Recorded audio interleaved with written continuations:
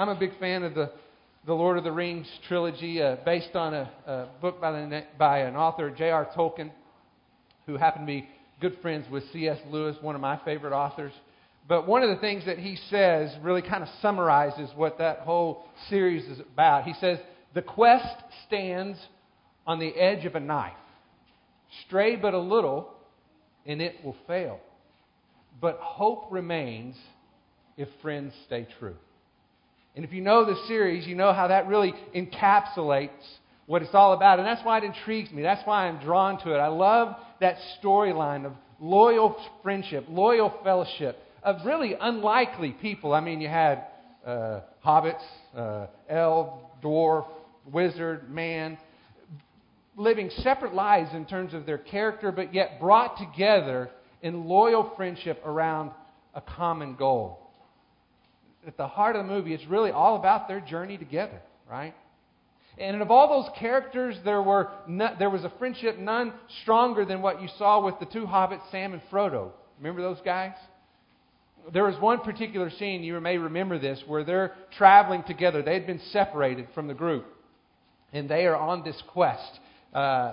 Namely, that Frodo was the only one who could hold this ring that had to be destroyed at Mount Doom, or the evil that it represented would rule the world. So pretty big deal, right? But they're exhausted.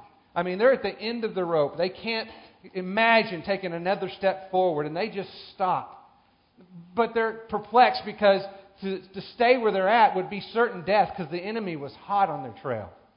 So Sam, as a good friend to Frodo, tries to speak to him to kind of distract him from their circumstances. And what he does is he draws his attention back to where they came from, the Shire, where they lived. And just wanted to remind Frodo that that's what they're trying to protect. Listen to what he says as he speaks to his friend. He says, "Do you remember the Shire, Mr. Frodo? It'll be spring soon, and the orchards will be in blossom. The birds will be nesting in the hazel thicket, and they'll be sowing the summer barley in the lower fields. And they'll be eating the first of the strawberries with cream. Do you remember the strawberries, Mr. Frodo?" And Frodo, overcome with despair, says, "No, Sam. I can't recall the taste of food, nor the sound of water, nor the touch of grass." He says, I'm naked in the dark with nothing, no veil between me and the will of fire. I can see him with my waking eyes. Sam turns to Frodo with determination and he says, "Then let us be rid of it once and for all, Mr. Frodo. I can't carry the ring for you, but I can carry you." And it was that friendship, that loyal commitment that ultimately allowed them to finish the mission, to destroy the ring and to preserve what was good and right about the land. This theme of friendship runs throughout that trilogy, and it's really a great illustration of the power of undivided fellowship. And that's a topic that is very consistent and important within Scripture as well. There is an example of that in Ecclesiastes, when Solomon's writing and he says, two are better than one, because they have a good return for their work. If one fails, or if one falls down, his friend can help him up. But pity the man who falls and has no one to help him up. Also, if two lie down together, they can keep warm. But how can one keep warm alone? Though one may be overpowered, two can defend themselves. A cord of 3 strands is not easily broken. See, there's power in the presence of an undivided fellowship. In fact, as I've thought through our passage this morning, even feel like that it's one of the most important attributes that exist within the church of Jesus Christ. Paul seems to echo that same thought in Philippians chapter 2 when he says, "If therefore there is any encouragement in Christ, if there's any consolation of love, if there's any fellowship of the Spirit, any affection and compassion, make my joy complete, being of the same mind, maintaining the same love, united in spirit, intent on one purpose." Like we see in the Lord of the Rings, the mission of the church is carried out based on our faith and trust in Jesus Christ, our unity in the Spirit, our intent on one purpose.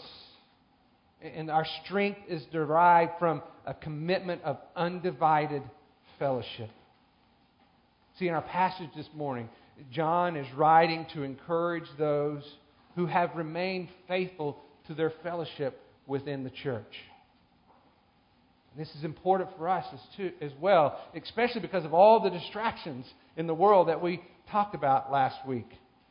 We need to be reminded of our commitment to one another in our pursuit of a common goal, being of the same mind, intent on one purpose. So before we look at that together, let's go to the Lord in prayer. Father, we offer this time to you. We know that it is the unity of the Spirit, that fellowship that we share, that unites us around a common purpose to glorify you and to make your name known to the uttermost parts of the world.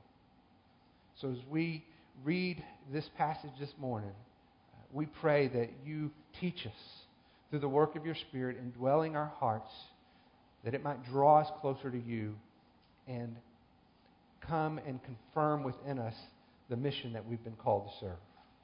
We pray this in the name of Jesus. Amen. If you would, turn to 1 John chapter 2. We'll pick up where we left off last in verse 18. 1 John chapter 2, verse 18. If you want to read along with me. John's writing says, "Children, it is the last hour. And just as you heard that the Antichrist is coming, even now many Antichrists have arisen. From this we know that it is the last hour. They went out from us, but they were not really of us. For if they had been of us, they would have remained with us. But they went out, in order that it might be shown that they are not of us." Now, I want to pause there and remind you of something I shared as we've gone through the 1 John letter before. And that is the fact that John is not writing to help this church identify who the false teachers are. Right? When those people, those false teachers, separated themselves from a true believing community, they revealed where their true allegiance was. John says they went out from us because they were not of us. And so we don't need to make the mistake of misapplying John's letter by looking around us to see if we might be able to identify who the imposters are, because that's not the point. Instead, John is writing to affirm those who have remained in order to encourage their commitment to one another in the midst of all the confusion that surrounds them. That's the point. This is not about what others have done. This is about what we, as believers in Jesus Christ, what we must do. The false teachers left because they were never a part of the church to begin with. John is not writing to discredit the false teachers. They're doing a good job of that on their own. Instead, John is writing to encourage those who have remained. And he wants them to know that their fellowship with one another, how they care and love one another, is one of the most important attributes of their faith in Jesus Christ. After all, you'll remember what Jesus said to His disciples, right? He told them, this is your trademark. This is how they will know you are my disciples. How? Because of your love for one another. That's John's point here as well. And he wants them to know that all that is happening around them, all these confusing things, shouldn't surprise them. He says in verse 18, after all, it's the last hour. Now, when John uses this terminology, he's not in some way suggesting that he has a knowledge of the imminent return of Christ, knowing exactly what day and what hour that's going to happen. Because John knows, along with all the other disciples, what Jesus had told them. And that is, no one knows the day or the hour of His return. Instead, what John is pointing to is the era of time between the first and the second coming of Jesus. In that spectrum of time is what they call the last hour. And it's the last hour. Because when Jesus does return, time is up. Time is up. Unlike his first appearance, where he made it clear. You can read in John 3:16 and 17, he says, I did not come to judge the world, but to bring salvation to the world. But in his second coming, the Scripture is also clear and tells us that we will all give an account on that day to Jesus Christ, who comes to judge both the living and the dead. We, you and I, are living in the last hour. The day of his return has been set. It has been determined. God knows exactly when it's going to be. We don't. But here's what we do know. Because that day has been set and time continues to move, today we are one day closer to his return. It is imminent. That era of time between the first and second coming of Christ. The Bible tells us that there will be a number of people who stand opposed to the apostolic teaching of who Jesus is and what he came to do. So John's saying, don't be surprised. In verse 18, John calls these people the Antichrists. Jesus actually spoke of the same thing. You don't need to turn there. I'll just read to you what he says in Matthew chapter 24, verse 23. He says, therefore, if anyone says to you, behold, here is the Christ, or there he is, do not believe him. For the false Christ and the false prophets will arise and will show great signs and wonders, so as to mislead, if possible, even the elect. Jesus said it would happen.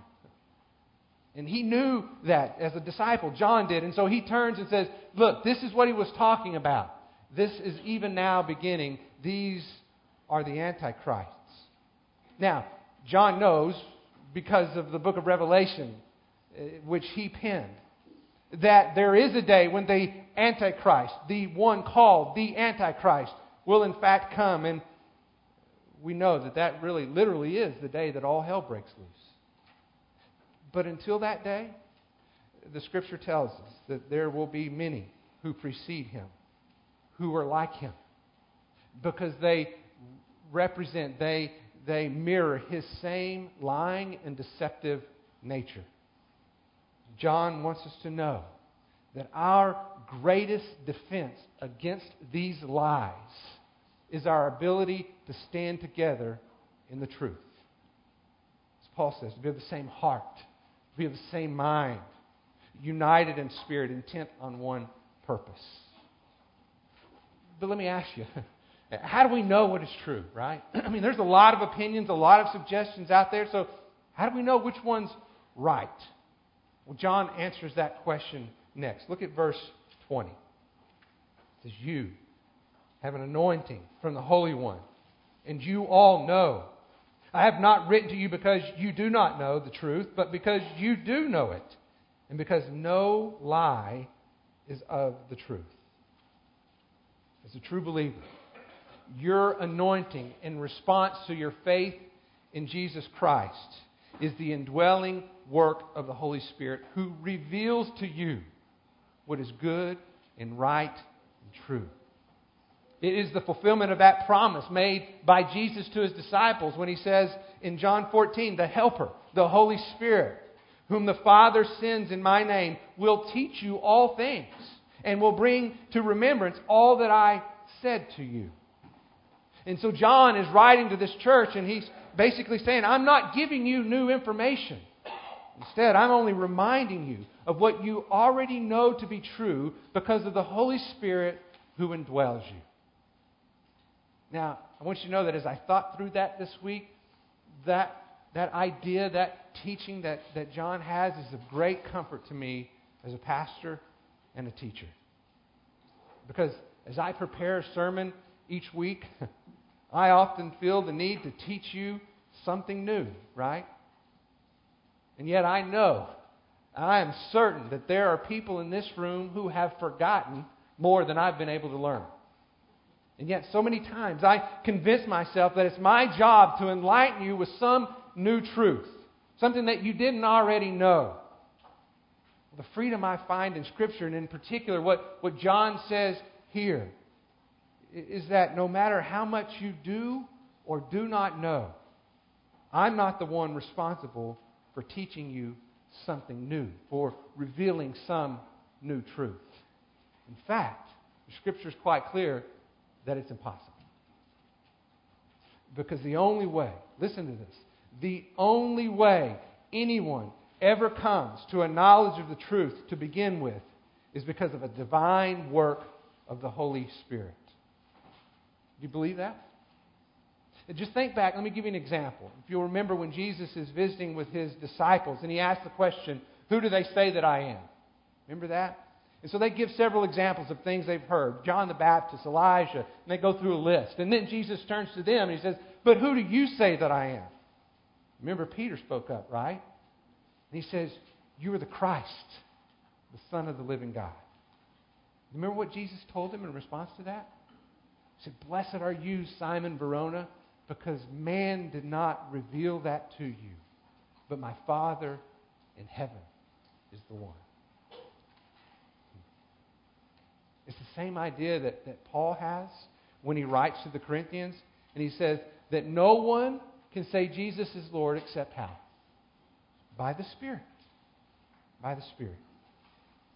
Any knowledge and understanding that anyone has of God's truth is only made possible by the work of the Holy Spirit. Now, as I say that, it shouldn't only be an encouragement to me. It should be of great encouragement to you as well.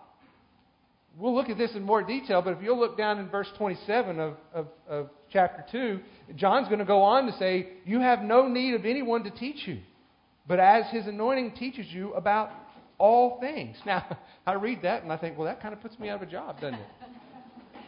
But that's not his point. His point here is this. People are fallible, prone to sin. And no one person has a corner on the market of truth.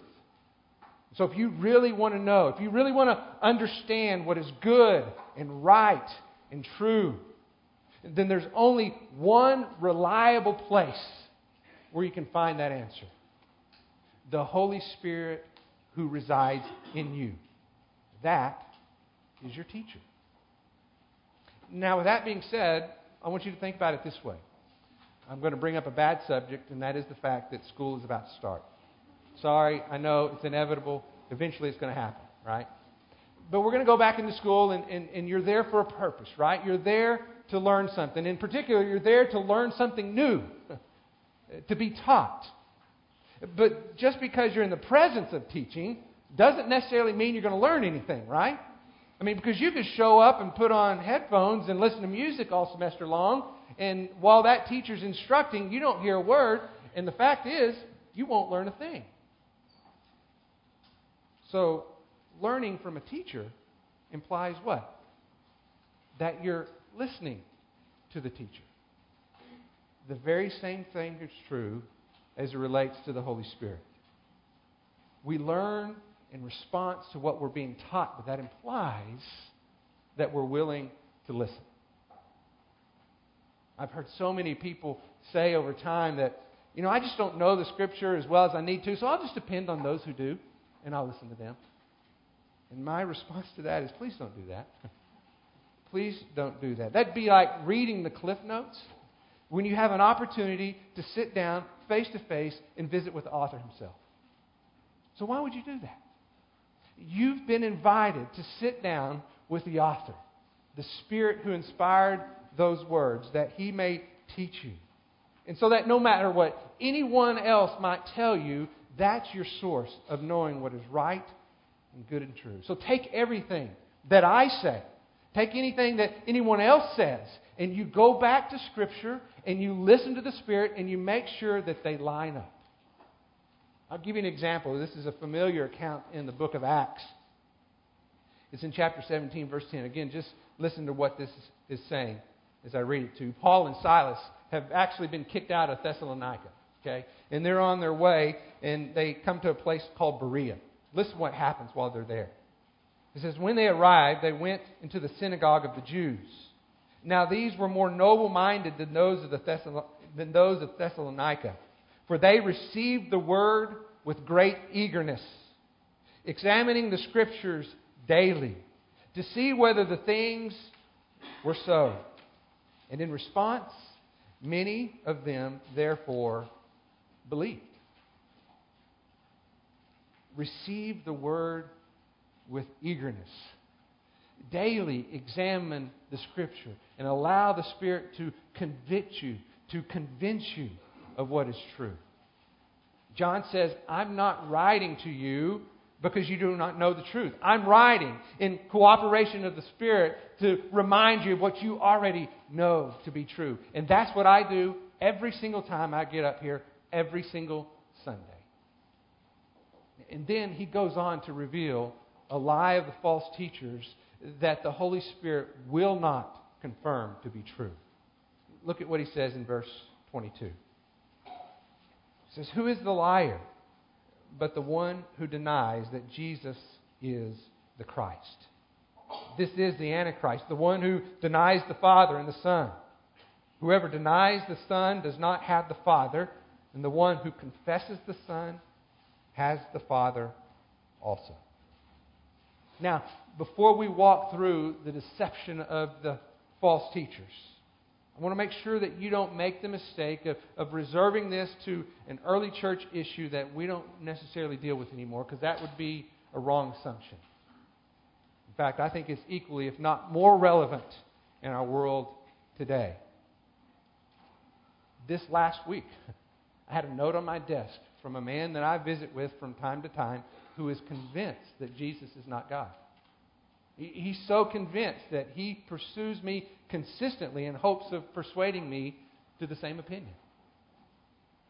Our city is heavily populated with people who will go door to door with a message that echoes the very same message of the false teachers in this passage. These lies are not dead and gone. They are resurrected in every generation, and they are alive and well today. You need to know that is true. And this may be an oversimplification, but I'm convinced that you will find at the source of most every single heresy a lie about the person and work of Jesus Christ. And that's what's happening here in 1 John. John says in verse 22 that they deny that Jesus is the Christ. He goes on to say that they deny the Father and the Son. Now, what John identifies here, if you remember when we looked at John's Gospel, he said in his Gospel his purpose of writing. I'm writing to you so that you might believe what? That Jesus is the Christ, the Son of God. Which is the exact opposite of what is being taught by the false teachers. Now, there's some debate on who these teachers were and what exactly we're saying. We only have bits and pieces. Some suggest that their source can be traced back to a guy by the name of Cerinthus. Now, that's interesting because Cerinthus lived in the time of John. He actually lived in the area of Ephesus, where we believe this letter is being written. And we know that he was an open opponent to the Apostle John. And what Cerinthus believed is that Jesus was a man, but the Spirit of God came upon him at baptism and stayed with him until the cross and then left. That's what he taught, and that's what was being communicated. I want you to know that Jehovah's Witnesses today have a very similar theory. They suggest that Jesus was a normal man, uniquely gifted and indwelled by the Spirit. They see him as some kind of a semi-divine, a kind of a middle of the ground, neither being fully human or fully God. Mormons take a little bit of a different approach and see that Jesus is the literal Son of God, procreated as a spirit child of God, literally born as an offspring to carry out his purposes on earth. And the thing that I want you to keep in mind as you consider all these is that they will all claim to be Christian. They will all claim to be a part of the church. That's true of the false teachers in our passage as well. But in one form or another, Jesus is seen as a creation of God and is not believed to be God incarnate. Our Emmanuel, God with us. So John says, if you do not accept the testimony of Jesus, of that which I am an eyewitness, then you are not in right relationship with the Father. Athanasius was an early church father, one of my favorite characters in church history, and he battled some of these same heresies that were going on during his time as well. He has an argument that really resonates with me. This is what he says. Listen to this. He says, an essential feature of being a creature is that we require redemption. But no creature can save another creature. Only Creator can redeem His creation. The core of the Christian faith, affirmed within all of us by the presence of the Holy Spirit, is that only God can save. And since our salvation is in Christ alone, that there's no other name given under heaven, given to man by which we can be saved, then we believe that Jesus is God incarnate. But I understand that for some this is a difficult thing to grasp, right? To put your mind around that. It's like Jason said, sometimes the wisdom of God is unfathomable for a finite mind like ours. Even the disciples struggled with that. You'll remember when Philip went to Jesus and he said, "Just show us the Father, and that'll be enough." And you remember what Jesus' response was? He didn't come up and say, "Oh no, Philip, listen, you've got it all wrong. It's actually two different people, okay? Let me explain to you." He says, "What? You remember?" He says, "When you see me, you see the Father." It was an echo of what he had already told them when he said, "I and the Father are one." Because I believe the testimony of Scripture is very clear and in agreement with the author of Hebrews when he says that Jesus is the radiance of God's glory, the exact representation of His nature. And what that means to you and me is that when you see Jesus, you see God. This is the distinguishing characteristic of our faith. Believing that God did not sin, He did not create, He did not empower someone else to do that which only He could do. We worship Jesus as the author of our salvation, knowing that we are forbidden to worship anyone but God alone. We shall have no other gods before us. We believe Jesus is the Messiah, the Son of the living God. There's no other name under heaven given unto men by which we must be saved. The one who listens to the Spirit and believes this to be true walks in fellowship with God through faith in Jesus Christ, or as John would say, he who confesses the Son has the Father. I hope as you think about what this passage has to say that it really does penetrate deeply inside of your heart. That it resonates with the Spirit that indwells you. And that we're encouraged, as John called that church to do, to be faithful to our fellowship with one another. Our fellowship with the Spirit and that testimony of who Christ is and what He came to do. And I want to remind us as we kind of put some application to this that our fellowship with one another is in fact our greatest strength. Being of the same mind, of the same heart, intent on one purpose. That's why the writer of Hebrews very clearly admonishes us not to forsake our own gathering together, as is the habit of some, but encourage each other to love and good deeds, even more as the day draws near. Familiar verse, right? We've mentioned it before. But I want to draw your attention to that last phrase, even more as the day draws near. Why would he say that? Why is that important? Well, because as the day draws near, Scripture says, the opposition will increase. The deception of the false Christ and the false teachers will grow in magnitude. The stronger those attacks become, the more necessary is the strength of our bond. It reminds me of when I was a kid. You played this game as well, Red Rover, right? You get in a line, you hold hands with people, and you look across. And typically, if you're smart, you start with the smallest guy, right? Red Rover, send little Johnny over. And you know you're going to be able to handle little Johnny. He's not going to break that grip that you have on your partners. And you do that, and what do? You save who to last? Big Johnny, right? And before Big Johnny comes over, you make sure you got a tight grip. You're standing close together. You're locking arms. You're doing everything you can to brace for that impact, because if you don't prepare, you can't hold it. Well, I believe what Scripture's telling us is the big one's coming. Brace for impact. Tighten your grip. Stick close together. Even more as the day draws near. The unity of the fellowship is our greatest strength. And listen to this. It will also be the target of our enemy. Because he understands the truth that Jesus spoke when he said, a house divided against itself will not stand. Our enemy knows that truth as good as anyone. And so he will seek to attack and divide and disrupt the fellowship of the believers. If we don't stand together, we don't stand a chance. So whatever it takes, we need to protect the unity of the Spirit with one another. And I want us to think about that and be reminded also that the bond of that strength that we share with one another is based on what the Scripture tells us as the fellowship of the Spirit.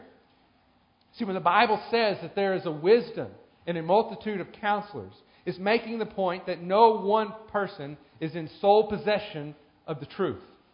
Not a pastor, not an elder, not a priest, not anyone that you can ever meet is in sole possession of the truth. Instead, it is the common bond of the Spirit, using the inspired Word of God, that collectively affirms something to be true.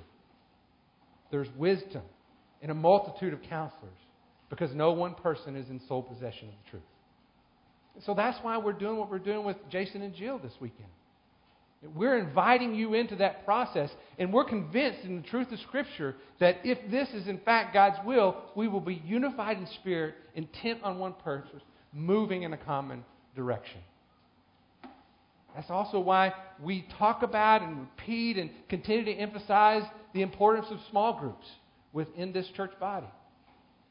Showing up on Sunday morning in the absence of fellowship with other believers during the week is insufficient. It leaves you in a vulnerable place. Let me be honest with you. You're not that good on your own. No matter what you know, no matter what you've done, you are not that good on your own. We need the body to protect us from the error that we are often inclined to in isolation. Left to ourselves, we end up convincing ourselves of things that are not true. I had an opportunity this last week to sit down with a couple in our church family. So admire their boldness to come and visit with me about a situation that would cause all of us to labor over. It was gut-wrenching. It had no easy answers. It was difficult to navigate. But they'd spent some time together trying to think through what would be best.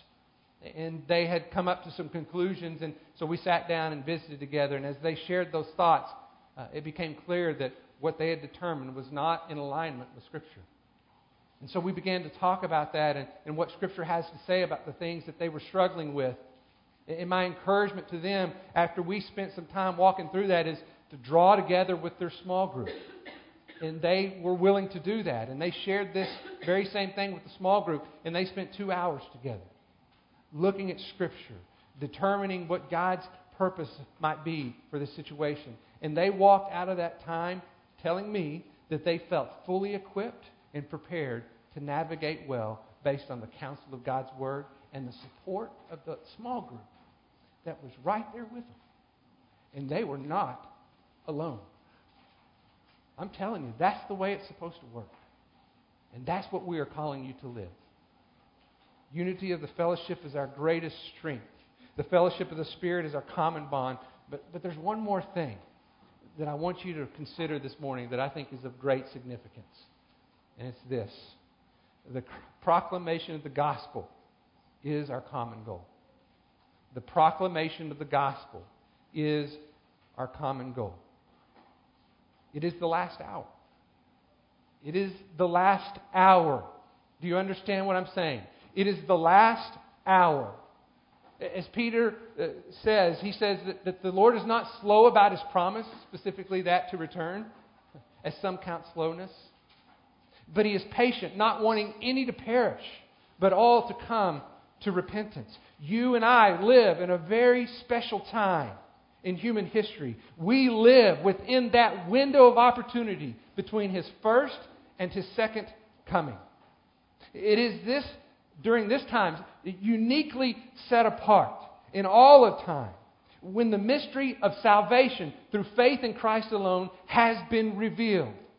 The death, burial, and resurrection of our Savior, Jesus Christ. And I want you to think about this.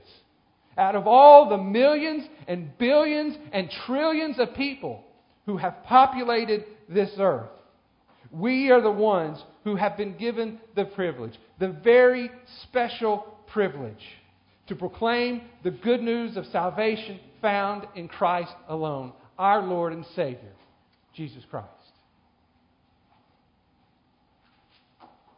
Those who lived before us saw but a shadow of things to come. Those who live after us, when Jesus returns, stand in judgment and in the midst of God's wrath.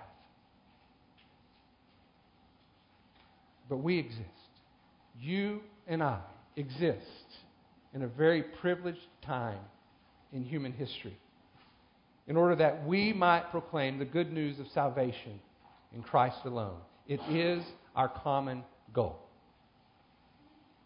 May we not be distracted by the things of this world to the point that we lose sight of the reason that we're here to begin with. That's why we exist.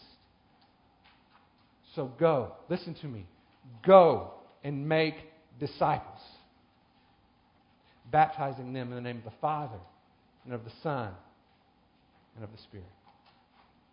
United in fellowship is our greatest strength. United in the fellowship of the Spirit is our common bond.